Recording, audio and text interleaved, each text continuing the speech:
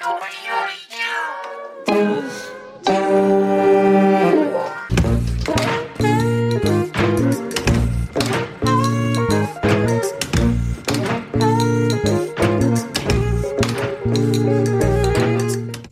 everyone, welcome to Humans. I'm Luke McCredden, and this episode marks the Humans podcast first birthday. It's incredible to think about, and I really want to say that this has been a more enjoyable journey than I could have even thought it would be and could have expected it to be. It's been an amazing 12 months, so I hope you guys have had the opportunity to have a listen to some of the episodes, and hopefully you can stick around and continue the journey with me, because the Humans podcast has got lots and lots of cool stuff coming up, and very much looking forward to chatting to some of the guests we've got lined up. But 1 year, hey? So 1 year since we launched Humans podcast in the very first episode. So, like I said, it's been a great 12 months. I've met some unbelievably amazing humans that I'm so grateful for, and the feedback from you guys over the last 12 months has been awesome. So thank you so much for all that. It's kept us going for sure.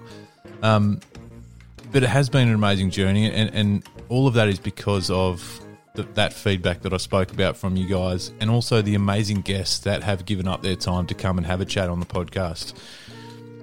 The idea when I started this was for me to be honest with what I speak about, but also encourage that organic conversation that, you know, let's face it, it's a bit of a dying art.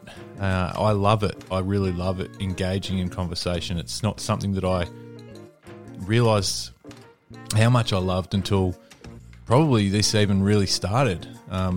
It's been a real therapeutic sort of thing for me, and it's just an enjoyable thing to sit down with someone that half of these episodes that I've done this first year, I've not met the guests before, and the other half, I know them quite well. So it's a real mix, and the whole time, and this is credit to all those guests, it hasn't been awkward. It hasn't been awkward one bit, because we've all got that understanding that let's enjoy conversation and see where it goes. This is very, as any of my guests will know, this isn't scripted. This is very, very, very lowly scripted, if that makes sense. There's a few dot points sometimes that I might write down, but what I've loved so far about this whole experience is the organic conversation that I really wanted to achieve when I started out has just been happening time and time again, and I can't thank my guests enough. It's been just super.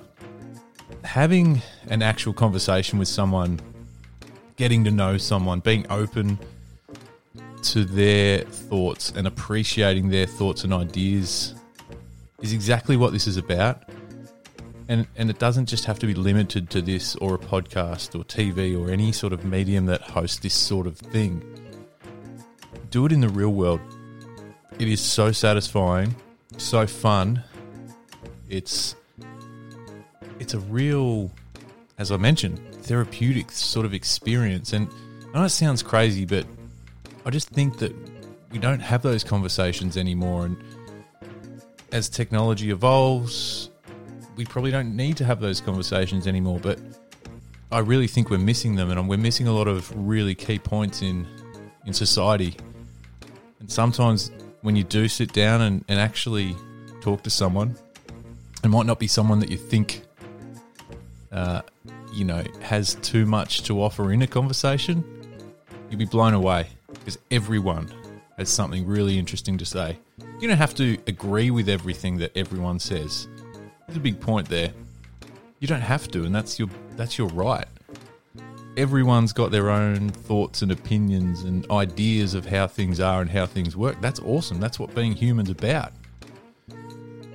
But being able to be open to listen to that and understand it and appreciate it, regardless if you agree with it or not, when you get to the end of that conversation, I guarantee you'll feel good. You'll feel good. And that might sound selfish, but I tell you what, I'm buzzing after every single conversation I have on this podcast. I am buzzing. It's just such a thrill. So once again, I've just been so lucky to have the ability to chat with all these guests over the last 12 months. And in this episode, I suppose, I wanted to give you a snippet of each of those conversations. It's just a minute or two, and it's just a bit of a tribute to the first 12 months of the Humans podcast. And also, if you haven't had the opportunity to listen to them all, which I get, hopefully this encourages you to find one that you might have not have heard yet and want to hear more about. So as we go through, I'll introduce each guest, each episode, and hopefully you get the opportunity to go back and listen to that, because every single one I really got a kick out of, and I hope you do too.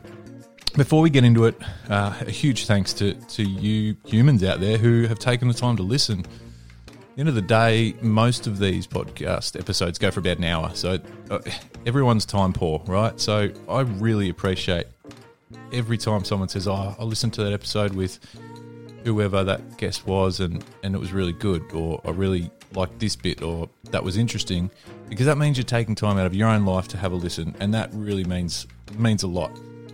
So thank you so much. I really appreciate it. And finally, before we really get into this, I want to thank my wife, Ricky. And the reason is she's just the most incredible human in the entire world. And I don't get the opportunity to scream it from a rooftop or the top of a mountain very often. So this is my rooftop. This is my mountain. I just want to thank the most incredible human in the whole wide world, and that is my wife, Ricky. She's been so supportive, and you need support, whatever you're doing. So to launch the podcast, get through 12 months with the amazing group of people that have been on it, she has been right there and pushing me to do it. So thank you so much. Righto. Let's get into it. I hope you enjoy. Happy birthday to us. Have a piece of cake, have a beer, have a wine, do whatever you want to do, and enjoy some highlights from the first 12 months of Humans.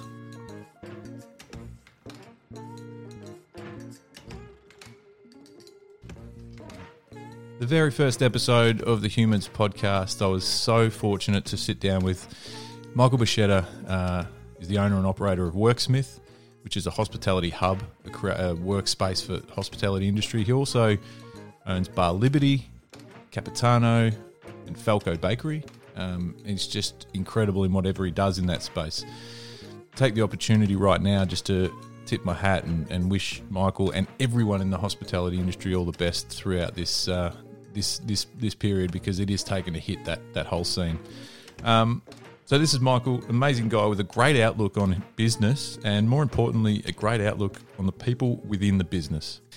Mentally, it's really difficult, obviously, doing those amount of hours, but then the stress involved in the work we do is really high as well. Yeah. From a restaurant point of view, or bar, sure, whatever, or cafe, whatever it is, it's just constantly you're there to make other people happy, and your happiness is usually not the thing that you're there for. So straight away, that's a huge issue. Yeah. And 10 years ago, bigger problem than what it is now. It's getting better.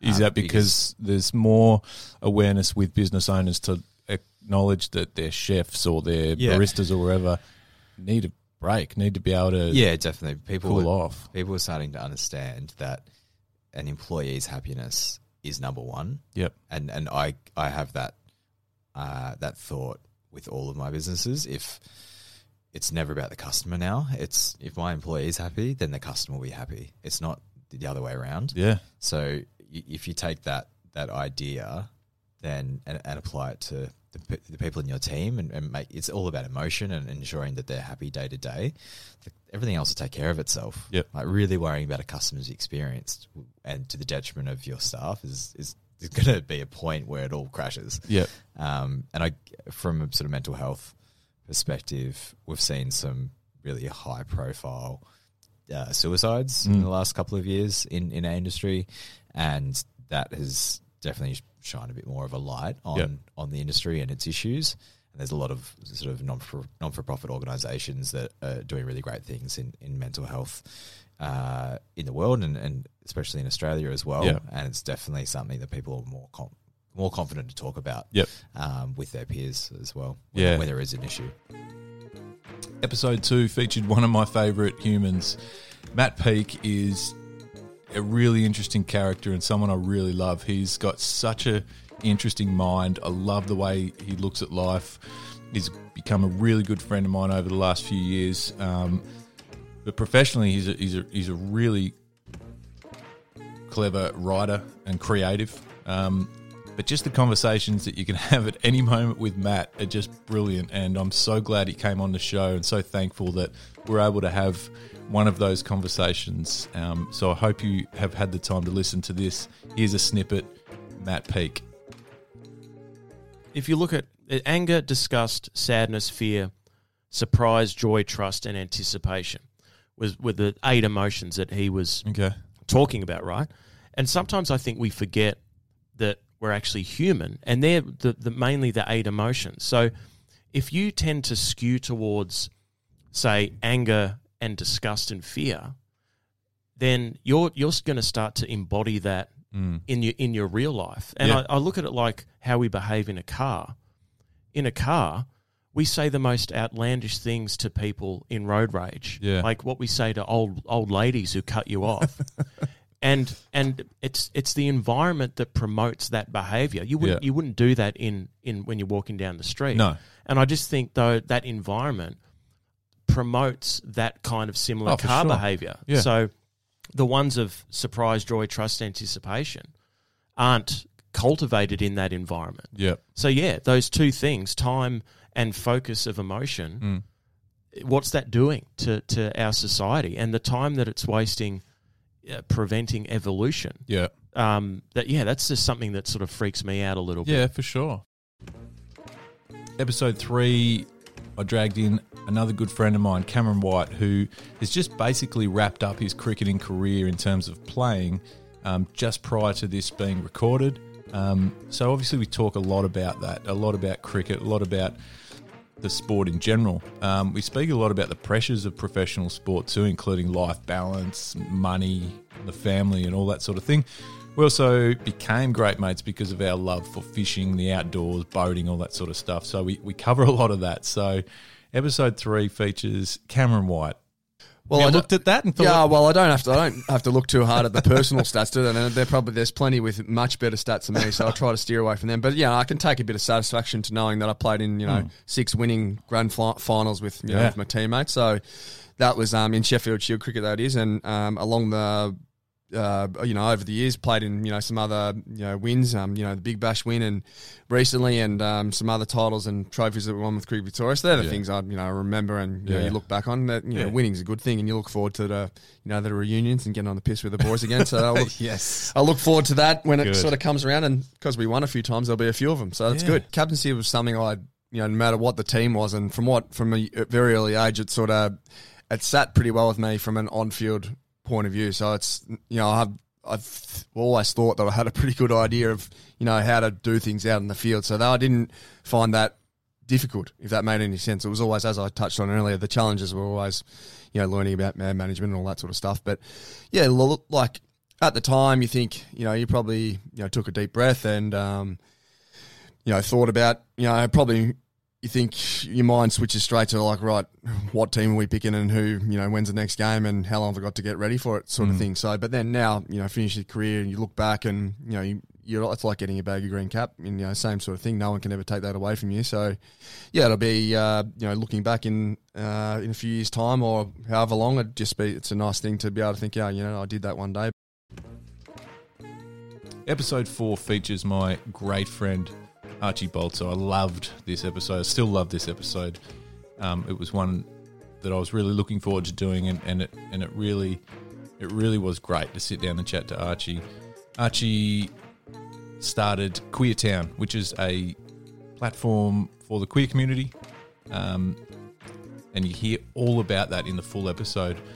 You'll also hear quite a bit about Archie's life, their journey, the then and now type comparisons, but just lots of chat about what they went through and continue to go through in a society that's changing but still has a long way to go.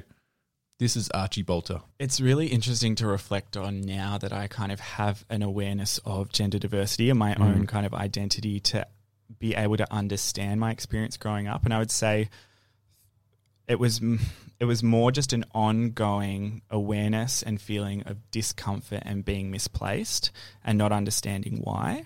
So, like, although I think sometimes my parents or family members may feel surprised because, you know, they saw someone who, you know, did thrive and did have friends and that kind of thing, but that's also because you're socialized in a way to have friends and to, you know, you're forced in a position where you go to a school and you have people around you and you need to, you know, sink or swim. So I was definitely, you know, I had some friends growing up. I did experience a lot of bullying through school, but it was just a constant feeling of being out of place and not understanding why, and always feeling uncomfortable, whether it was kind of in my clothing or whether it was, who I was needed to hang out with, or the types of behaviors I was expected to perform, whether that was playing sport or whether it was acting in a certain way with my body.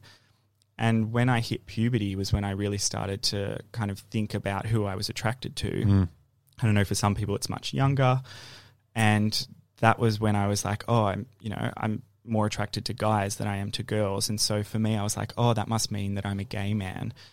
And so I put everything down to that. I was like, that explains why I'm more sensitive, why I'm more emotional, why I'm more feminine, why I'm more uncomfortable around. So you just threw people. all of that into that basket. Yes. So that you obviously were aware of the different sexualities. Yes. So you straight away distinguished, I must be gay, and everything else, that's what that means. Yes. Right. So like around, early It's not that black school. and white, is it? No. No, exactly. So throughout high school, I kind of identified as gay, and I came out in kind of later years and had a lot of challenges with that. But it was probably when I left school that I was like became really hyper aware of the fact that just wasn't quite everything. I wasn't just coming down to who I was attracted to, it was how I felt inside and how I was expressing myself, and really importantly, how others were seeing me. And I mean, one example. How could you distinguish how people were seeing you? Was it just a perception, or did you have a strong feeling that people were seeing you differently? I suppose it was, I was aware that people weren't seeing the version of me that I felt inside. Right. They were seeing the boy and, you know, they were seeing what they expected me to be. And I think something that I reflect on now that I couldn't articulate at the time was my discomfort around my birth name.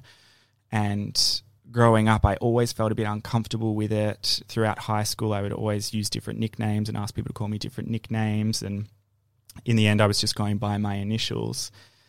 And I then started exploring kind of a little bit of drag and more so gender bending. It wasn't a character. It was just like an opportunity to express different parts of my gender. So I might go out at night with some friends in like makeup and wigs and heels. And I chose the name Archibald, as in Archibald, because I felt that it was a bit androgynous. Something drew me to the name Archie. And so I started to play with that a little bit, and like very quickly realized that I was most comfortable as myself when I was dressed up as Archibald. And I realized that when I would get home at night and had to take my, in quotation marks, drag off, that actually kind of felt like putting drag on when I was going back to this other person that everyone expected me to be.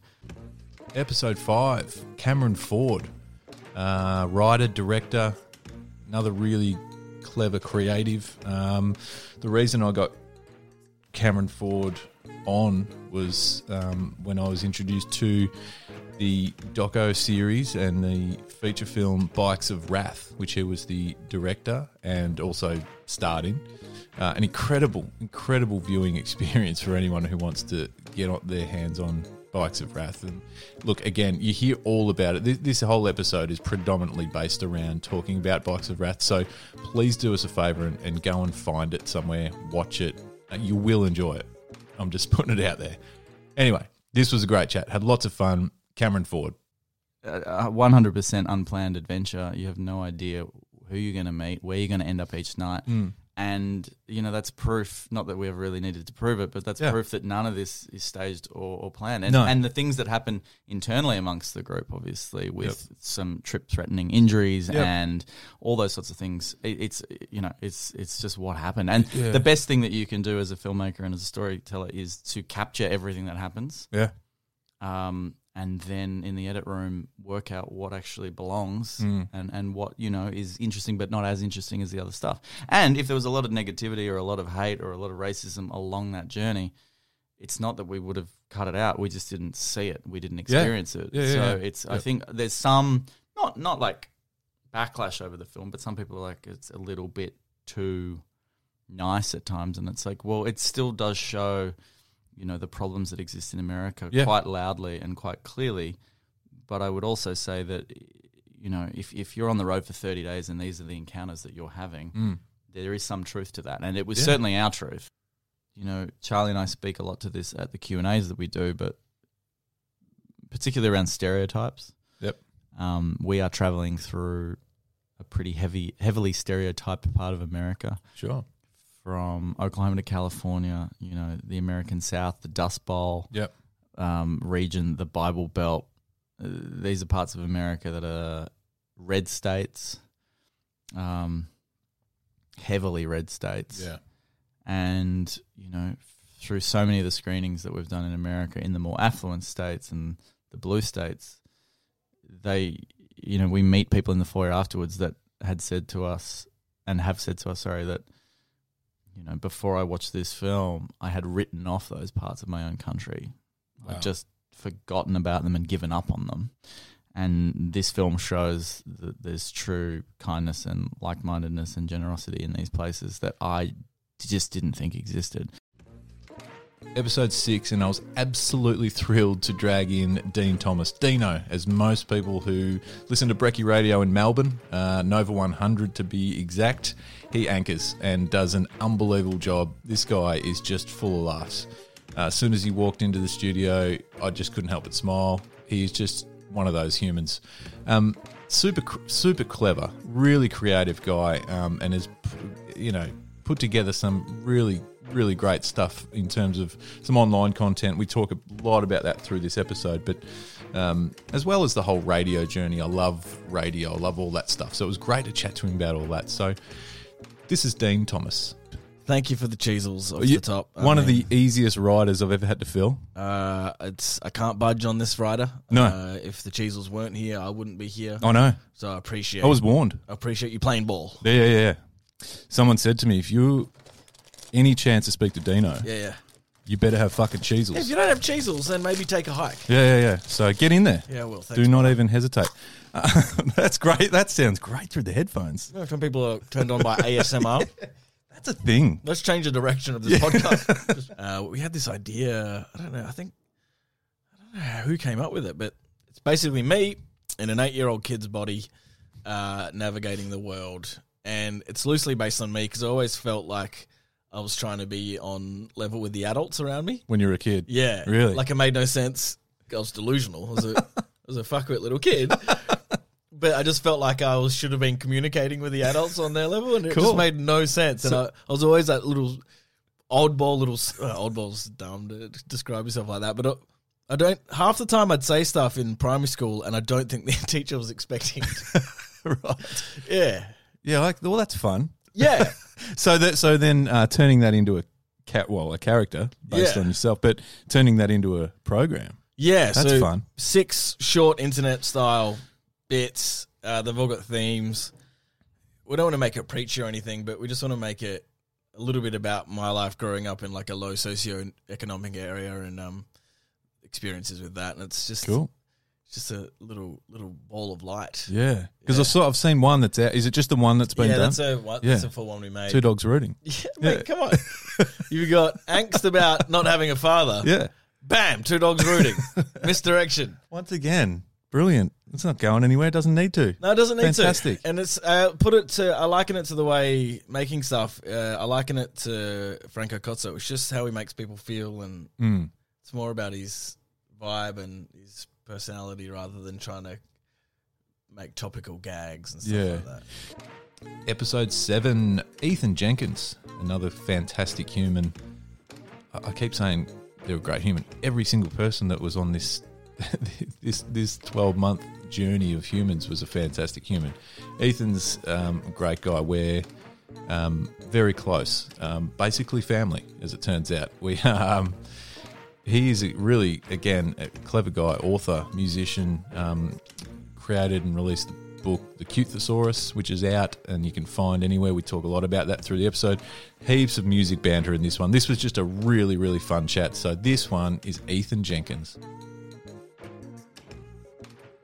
Well, so it was like you were actually playing live. I was singing Valerie, so I only get 2 songs that I sing basically in the whole 3 sets that we play. This was one of them, and Nick just lies down in the corner almost. He's just like propped up, still playing guitar in time. Everything's great, and then it gets towards the end, and he just stands back up. And then I think someone went down to sit with him, and then he just stands back up and walks up, and then off he goes again. Why not? That's the thing. There's a lot of fun in being a cover band. I see a lot of mates that do original music that I love, love going out to see their gigs, and it's such a, I don't know, it seems like such a pure art form to write these stories and songs and then perform them, but we're just taking all the best songs that have already been written and just putting our own spin on it, which is like a bluegrass sort of Mumford & Sons style. Based on the fact that it's probably got the most plays of me belting it out in the car on the way home from a gig, probably as well. Yeah. And to a gig, Don't Stop Me Now by Queen. Wow. What a song. It's a great song. I nearly said a Queen song because Bohemian Rhapsody is another one of those just epic tracks that it you is go, an epic. Imagine writing that. But yeah, Don't Stop Me Now. And would you be fronting that song? Oh, yeah. Yeah. Yeah, I'd be Freddie.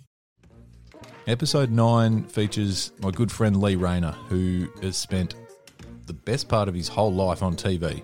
He's hosted TV and radio as a fisherman, a recreational angler. He started out under the as quite a young guy on Rex Hunt's show back in the day, and has just non-stop fished the world, Australia particularly, and brought us some of the great viewing experiences for anyone who's into the outdoors. But, you know, we had a really good chat about some of the challenges around making television and the longevity and how to stay in it. So this one is with Lee Rayner. Does that get frustrating? It does, yeah. Look, it does, but it's part of your job. Yeah. You know, and I always say to people, let me break it down for you really simply. When everything's going well and you have a great day, it is the best job in the world. When stuff goes bad, it is like any job. You know, and there's a lot of pressure, there's a lot of stress. I wouldn't swap it for the world, Luke. Yeah. I would not swap it for the world. The people I've met, the places I've been, the things I've done, I could never swap.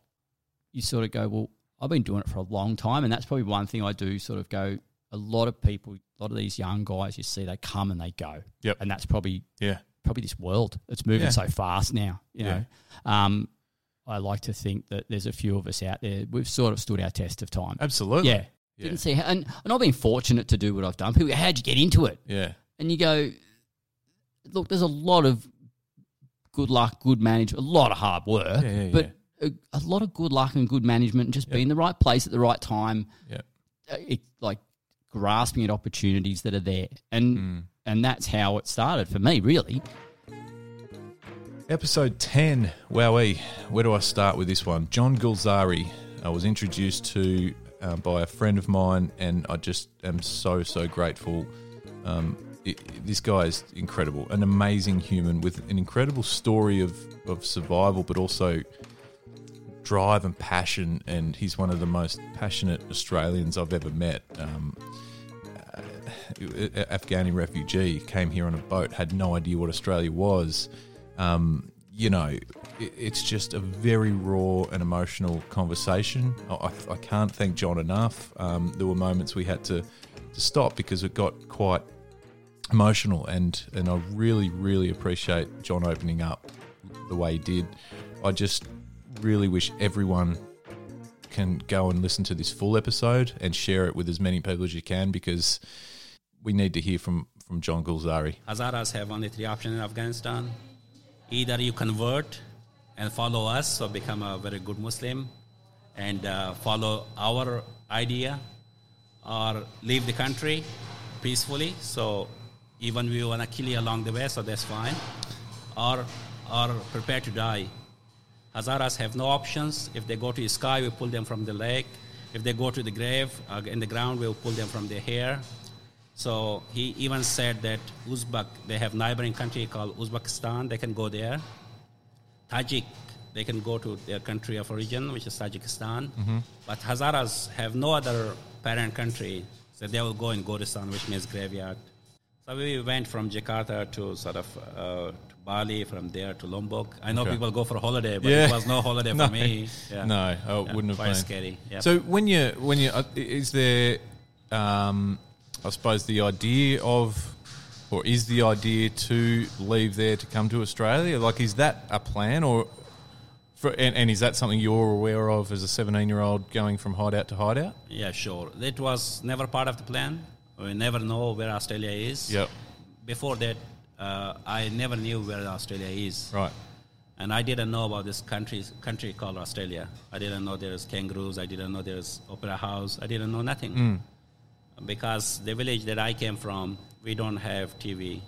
We don't have internet. We don't have water supplies. We don't have radios. We don't have newspapers. Nothing. Yep. How would I know? Yeah. So it's part of the people smugglers that they know where to take these people for safety. Yep. So collecting a large sum of money, in excess of like $4,000 US or 5,000. Yep. We just says take us to another country which is safe, which is going to accept us there to be living peacefully. That's it. After I left a year or two, I helped my family to move across the border. So I knew that they are safe because they can't live in Afghanistan anymore. Yep. Because of the history of violence that happened, persecution of my people that happened, and people day in, day out, they've been slaughtered and thrown in the street and nobody cares. Unfortunately, like around 2001, after soon I left, my father went missing and he disappeared. We never heard from him since then. Possibly he's dead. So it's 19 years, otherwise he would have come. He never turned up. We never know where he is. Episode 11, the magnificent Jackie White. Superhuman, super mum. Jackie is just brilliant. A really enjoyable chat with Jackie, wife of Cameron White, who featured earlier in the series. Jackie and I chat a lot about the self-care save slogan, which she's been a big part of with Mums Who Wine and various organisations, and the importance of self-care.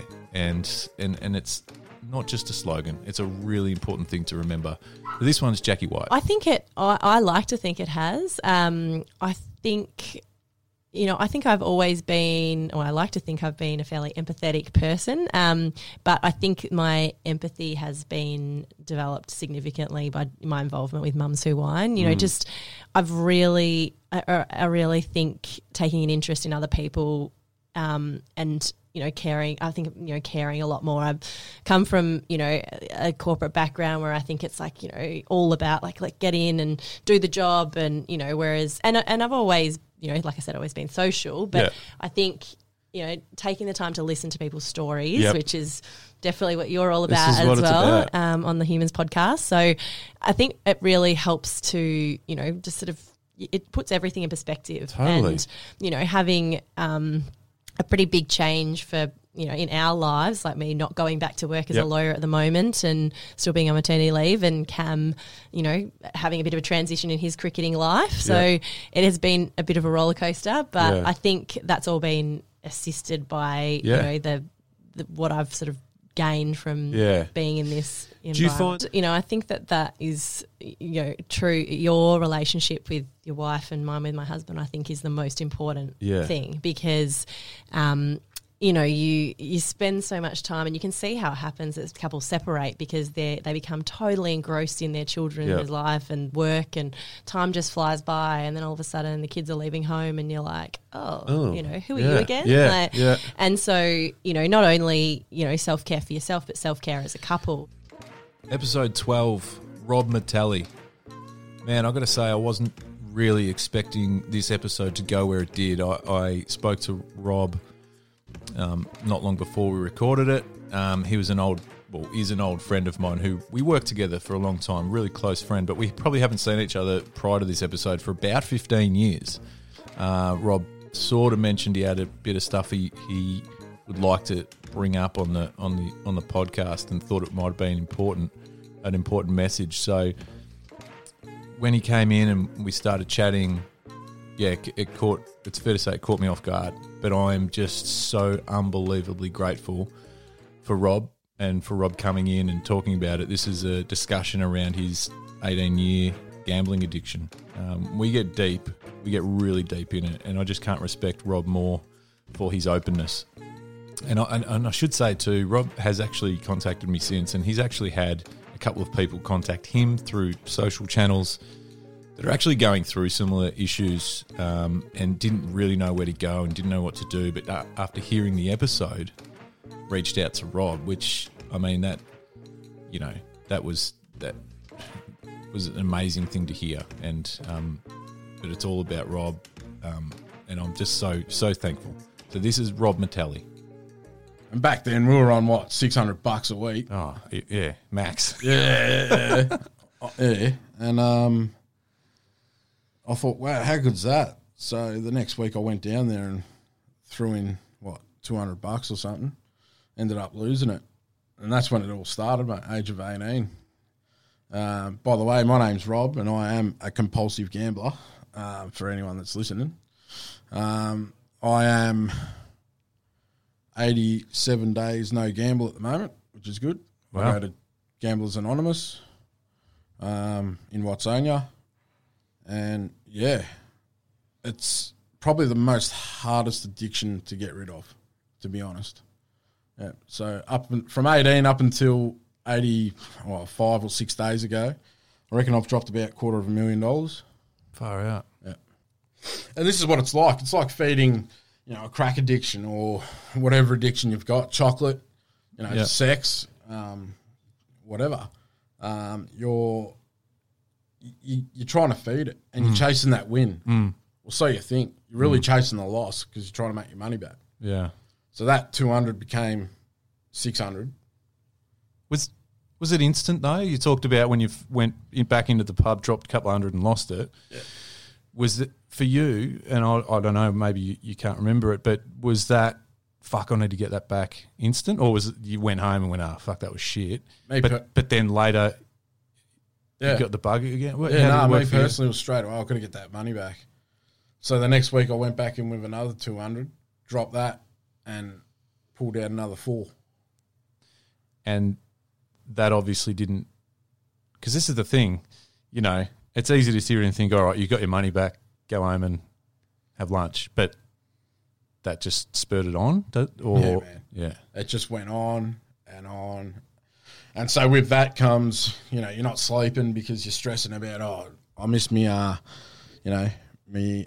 And at that stage, I had a mortgage already, at 21 or 22. And so I'd missed the payment, and I thought, got to get it back. Get that money back. And it just snowballed. Yeah. And just kept going and going and going. And then it led from that to poker, going to the Cass. Yeah. Not all the time, but yeah. Well, the majority of it was the machines. Yeah. Episode 13, Jezza Williams. I mean, holy hell. This episode could have gone for 5 hours, man. This was incredible. This guy, who's a New Zealand thrill seeker, he's an adventurer, traveller, and just an absolute blast. I don't think I've had a more high octane chat on this podcast, or maybe ever. Jez's energy is absolutely incredible and contagious. I just walked away from that feeling like I could climb any mountain. He has an amazing character with a million stories. He's travelled the world as an adventurer. An accident overseas did change his life physically forever, but it didn't change his attitude. And I really urge people to jump in and listen to this episode in full. But here's a snippet from Jezza Williams. Reality, I don't know. Your reality might be boring. Mine's pretty entertaining. I know. Like I heard something the other day. It was like, you spend most of your life inside your head, so you might as well make it a bloody good place to be. Yeah. I like that. Yeah, it's pretty well said. I sit here and it's fantastic because nobody listening to this actually knows what I look like. So I'm an obese,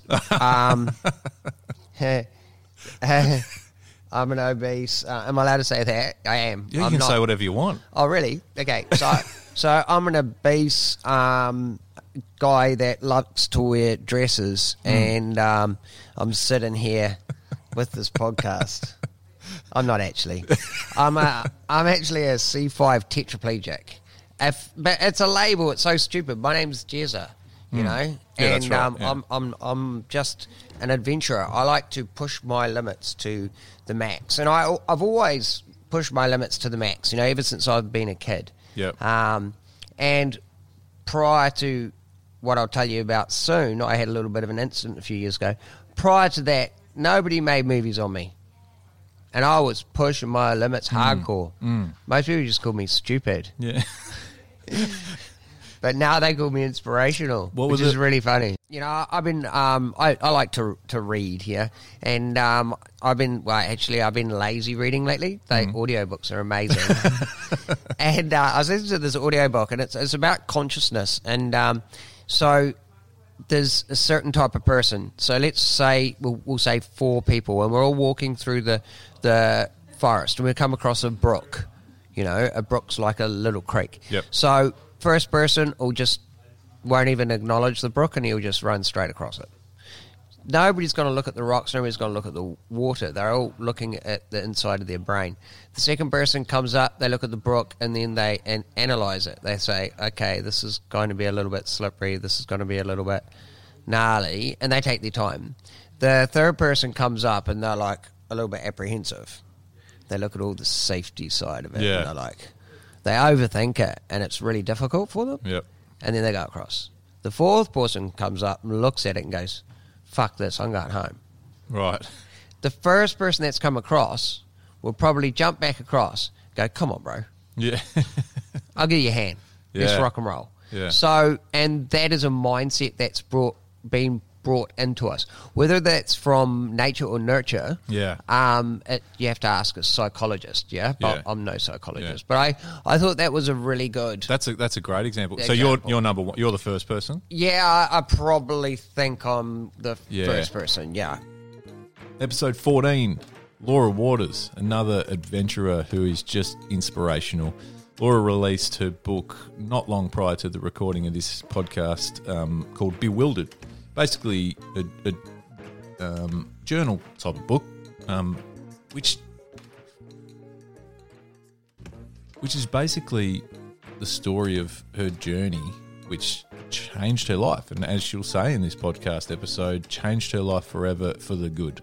Laura's a superhuman. This journey took the anxieties of the corporate life and she kicked them out the window as she embarked on an unbelievably epic journey. And, you know, the thing that I took away from this, it really proves that nature can heal. This is Laura Waters. I basically hiked from one end of New Zealand to the other. It was a 3,000 kilometre journey that took 5 months, and it fundamentally changed the course of my life. I wasn't in a happy place before I started.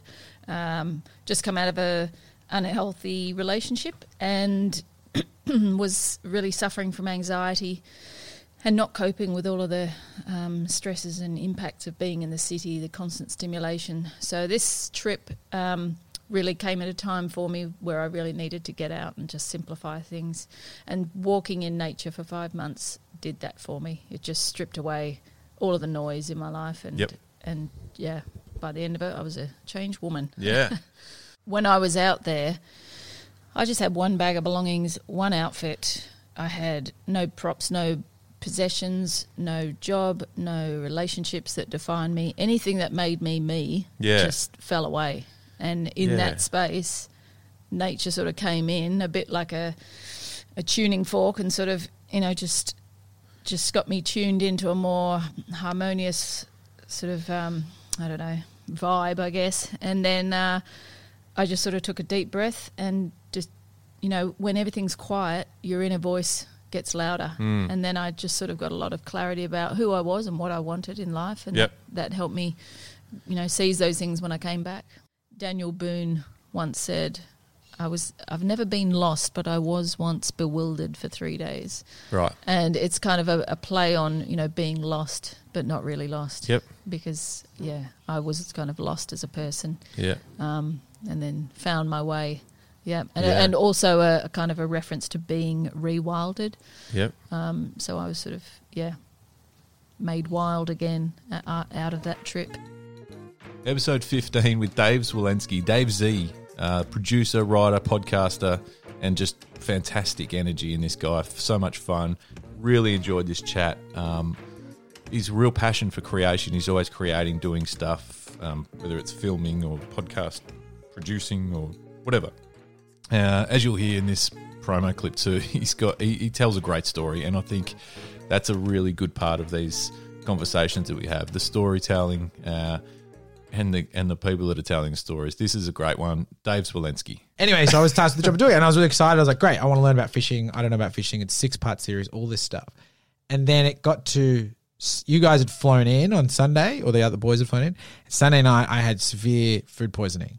Really? I was up till about 4 or 5 in the morning. Oh, shit. So when I rocked, but I was like, I can't, you guys have flown in, we're going to make this thing. So when I rocked up at 9, I felt like death. Wow. And I saw a few people and I was like, just don't.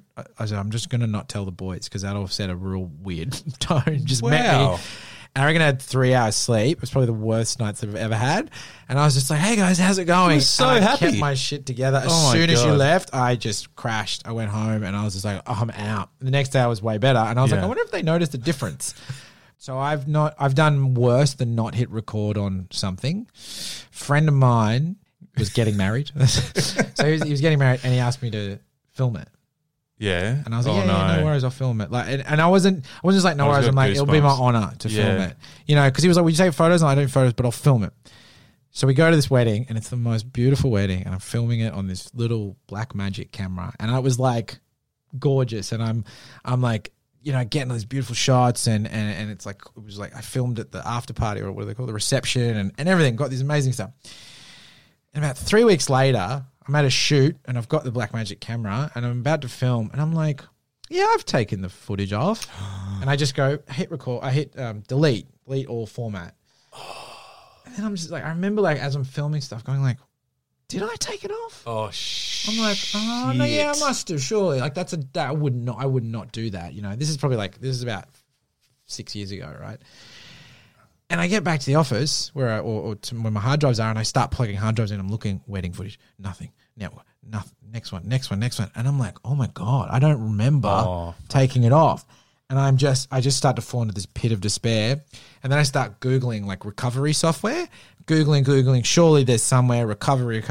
And like there's threads saying like, you can try this, you can try that. I tried all. And then I finally get to a forum that says, if you have deleted on a Blackmagic camera, because of the way a Blackmagic is built, that footage gone forever. It's like hard baked. It's like most cameras have like a safety thing, not this one.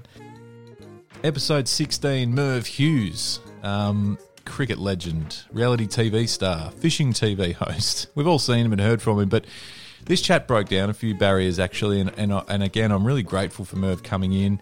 We sort of said off the top before we started rolling that, you know, no real limits. If you want to go somewhere, go there and don't feel like you have to either. But Merv really opened up and he was quite happy to chat about all sorts of stuff. He's a real gentleman and a real incredible talent for storytelling.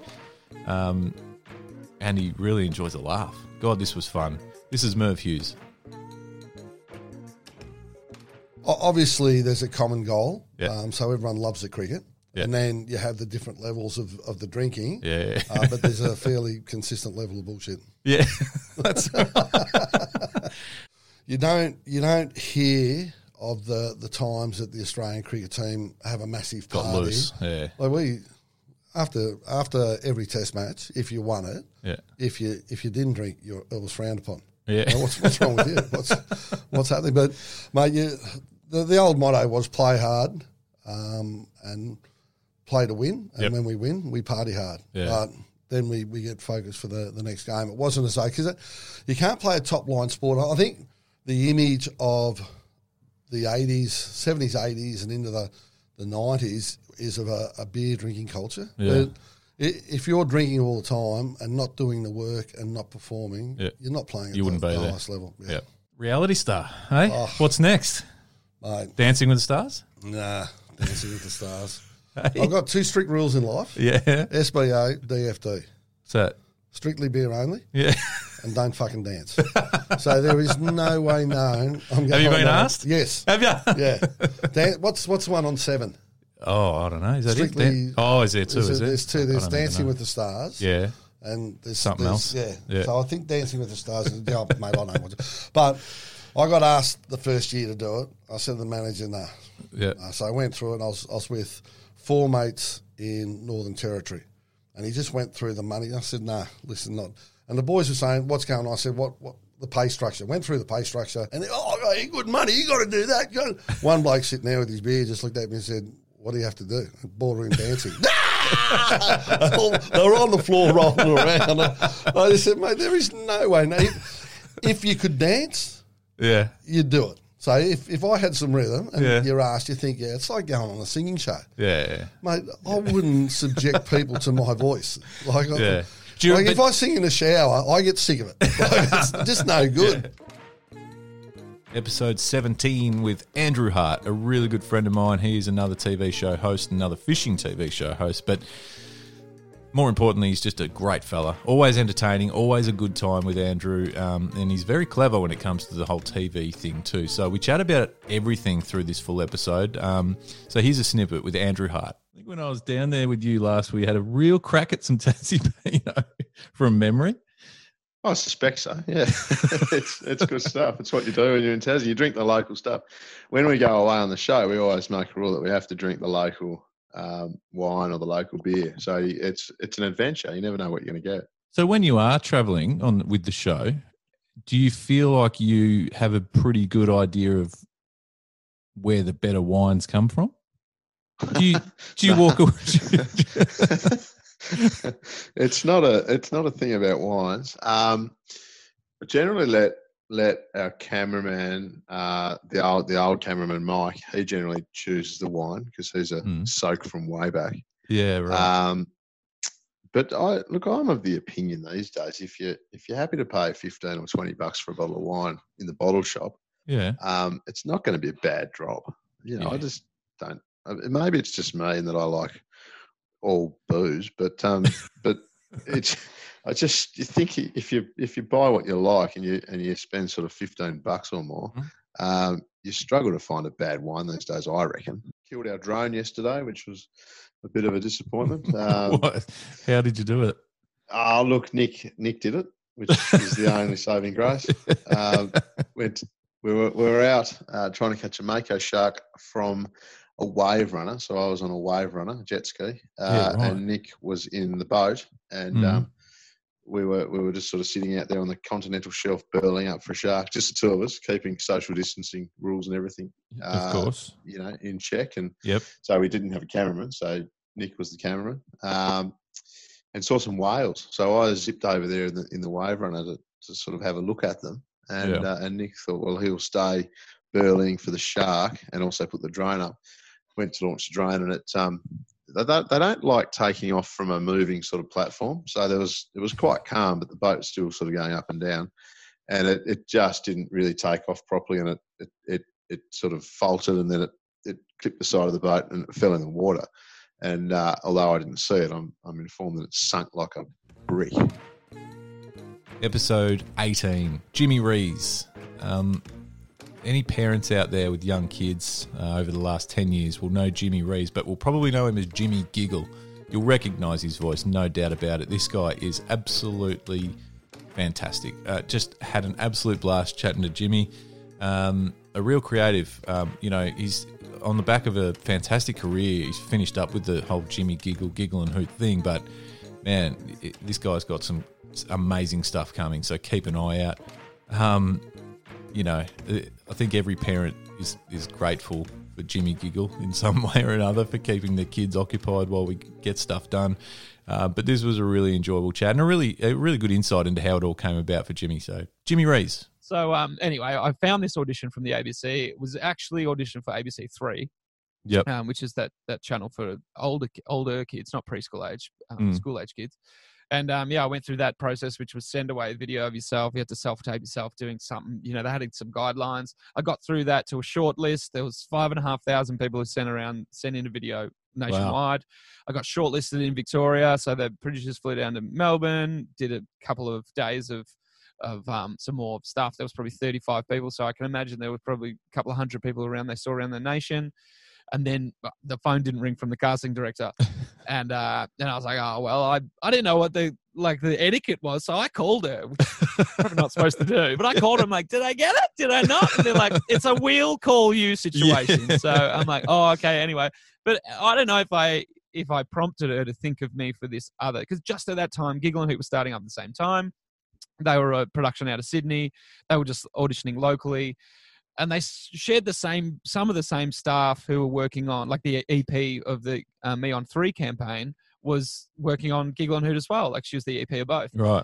And so I think the production at Giggle and Hoot went, please, can we you've seen 5,500 videos. Can you just send us a couple that we can see for our production? Anyway, I was one of those. So they flew me up to Sydney, did a few auditions, and I got the job. But in terms of the character was just an idea on paper, and they wanted a personality to fill the role, and they found me as that personality, so I could just bring whatever I wanted to the character, really, with some guidance, obviously. But it evolved into more me than it did what was on the paper, I guess. Over the years. Episode 19, Mark LeBusque. Mark and I were brought together by a mutual friend, and Jackie White, actually, who has been on the podcast. And I am so grateful. Mark is an incredible human. He is the human manager, and that's what he goes as, because he helps humans. I'm going to put it out there, especially in business, in the corporate world. He breaks it down. And he has a really inspiring outlook on the corporate world and how it should look, and to embrace things like change and break down barriers. And he's got podcasts, he's got books, and you can see why or hear why when you listen to the full episode. But here's a snippet from Mark LeBusque. The term that I've coined for whatever it looks like is, I think we should get away from calling stuff business as usual, and I like the term business unusual. And and my hope is for this stuff to stick, because I'm going to also say something else here. Amongst all of the optimism and the positivity, there's a realism that, mate, we've worked under an old management system that's been in place for 100 years. So from the days when we used to stand in a production line, things in and do that sort of stuff. Yeah. The big issue is that system has rewarded people for the last 100 years, even up to 4 weeks ago. It was still rewarding people for behaving in a certain way. Yeah. The great challenge is that if it's business as usual, that behaviour will slowly, almost like, it's just going to be a slow move back towards that way of being. I'm even hearing some things already that tell me that some people are finding it really hard to lose that more robotic, technical way of managing people than stepping into what you explained before, which is our great opportunity. So we need to be conscious of that. And the other thing I'd say to that is we will put a lot of pressure on managers and leaders to be different. But I want to also say this is, if your managers and your leaders give you the opportunity to be different, you better take that opportunity as well, because this is a collective, mate. This isn't about if the manager says it's okay to be more human, I'm going to be more human. Yeah. It's also about this. If I'm seeing the manager or my leader behave in a way that is not, once we get back into business unusual, it's not what we were doing when we were going through the turmoil, I'm going to be courageous and brave enough to call that out as well. So for this thing to work, it's a two-way street, because at the end of the day, mate, strip titles out, strip hierarchy out, and all that crap. If we take it back to what we're all human, we all want to connect, we all want to belong. Episode 20, Mozza. The easiest name of all the guests I've had so far this year. Mozza is a Perth-based comedian, and I first saw Mozza online, which is where his main focus is now, on the online forums, YouTube, Instagram, all that sort of stuff. So he is another one of the voices you would have heard, and when I say you would have heard, Aussie Man Reviews is a pretty viral sort of channel that's out there in social media world. Mozza features a fair bit on that channel with Aussie Man commenting on some of the most hilarious videos you'll ever see. And in fact, it's Aussie Man and Mozza that make them hilarious. But he's done so much more than that. We really break that down and chat about that through this whole full episode. Such a fun chat. Really appreciative of Mozza's time. Here's a snippet from Mozza. I find I've got to turn off, if you do it, we all know situations. If you're talking at a funeral, if you're making a speech in front of Parliament, if you're doing a corporate comedy gig or something, whatever the context is, and you're filtering so much, and these days, even with our personal Facebook posts and whatever, we're all worried about cancel culture and all that sort of stuff. But I like, the reason I like the Aussie Man and Mozza dynamic is I try to keep it as unfiltered as possible. And ultimately, I think hopefully what people find appealing in me talking shit on Instagram, on the Twitch stream, or wherever it is that they hear that I'm someone who takes a piss out of myself first. Yeah. So I hope, even when I am saying something that's, making fun of somebody else, it's hopefully never coming from some sort of moral high horse place of superiority. Yeah. And I think ultimately that is the gospel according to Mozza, that we're all just idiots stumbling our way through life by guesswork. Yeah. And so let's just all calm the hell down. And exactly. And what's been nice too is, with the little vids I've been putting on Insta, for example, there's been a couple that have been a bit of real talk too. Yep. Like there's been a couple where I've touched on some actual stuff. I did one a couple of days ago that was talking about domestic violence basically, which is heavy stuff, obviously. And I feel like people are actually, as well as the stuff that I do purely for shits and giggles, the stuff that's just fun. Yeah. I actually think people don't mind a bit of universal human or humanity, I guess, at the moment too. A bit of vulnerability, authenticity, and so that's that sense of real talk right now. Actually having an open conversation and saying, "Oh yeah, I think that's," because I think people we're all those of us who are anyway social are a bit starved for connection right now. Absolutely. So a really good conversation via whatever medium is a way of kind of satisfying that for each of us. Episode 21, Nick Anderson, man, musician, man. This guy, he is one of my favourite singers, and I know I've said that. I actually said that to him in the episode. I think he felt a bit, maybe embarrassed by that. But man, if anyone ever gets the chance, please do yourself a favour and go and see a band called the Velvet Archers, which he is the singer of, or B, just get on social media and check him out. Nick Anderson's his name. Find him wherever you need to find him. Just find him and listen to him. We chat a lot about music in this episode, but we also talk about food and cooking. And as you'll hear in a second, we talk about how cooking got him out of a big slump. This is Nick Anderson. Yeah, it's something that I've always enjoyed doing, like right back to when you had to do, I think like year 9, you do it's like a health and human development subject for half of year 9, which involves like a bit of basic cooking. Yeah. And from that sort of time, I've always loved doing it. Yeah. Hate washing the dishes and stuff, so sometimes that stops me from doing it. Yeah. But in the last sort of 12 months, 18 months, I've sort of started getting into it like extra, I suppose. And then I mentioned before, me and my girlfriend broke up end of last year. And I spent a good couple of months sitting on the couch feeling sorry for myself and didn't cook anything. And I'm just like, obviously, I know my girlfriend broke up with me, but why do I feel so shit? And then one morning I was just really hungry and I got off the couch and like made myself some breakfast or something. I can't even remember what I made. But I was like, I feel really good now. Wow. Maybe there's something in that. And so I just started cooking like constantly. Yeah. So like every morning I'd wake up and just work out what I was cooking for breakfast and then like go to the shops, work out what I was cooking for dinner, and then like I'd try and cook something like a bit sort of extra, I suppose. So That's awesome. from like slightly after lunch for the rest of the day, I'd be prepping what I was doing for dinner. Yeah, and, right. Not for anyone usually. I love having people around for dinner, but Yeah. often it's just for me. But just the actual, I could cook a whole meal and chuck it away. Like So it's the actual. Well, I love eating, creating. obviously, but But the creation. But yeah, actually cooking it, been a big fan of.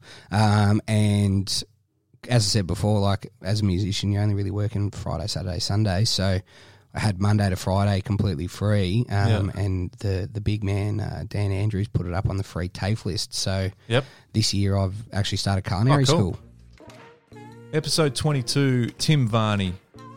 What can I say about Tim? What a great guy. Just a great guy. I met Tim only recently, and straight away I thought I really want to chat to him on my podcast because he's just a really cool guy.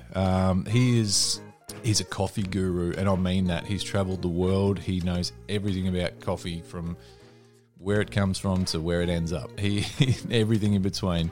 This is a really great chat, really enjoyable chat. A lot of coffee chat, some travel chat, and as you'll hear, he's really passionate about the whole hospitality scene. This is Tim Varney. Australia is very good at the cafe experience. Yep. And pretty good at coffee. Right.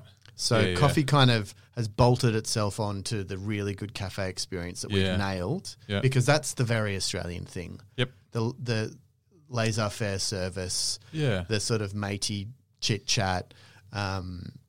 That's like, I feel like for a lot of Australians, and maybe even the majority, that's probably more or as important as the coffee itself. Oh, without question. Yeah. You're not going to cafes chasing the best coffee. You're there for 10 other reasons. Yeah. And so coffee happens to have done quite well out of this partnership or this arrangement. Yeah.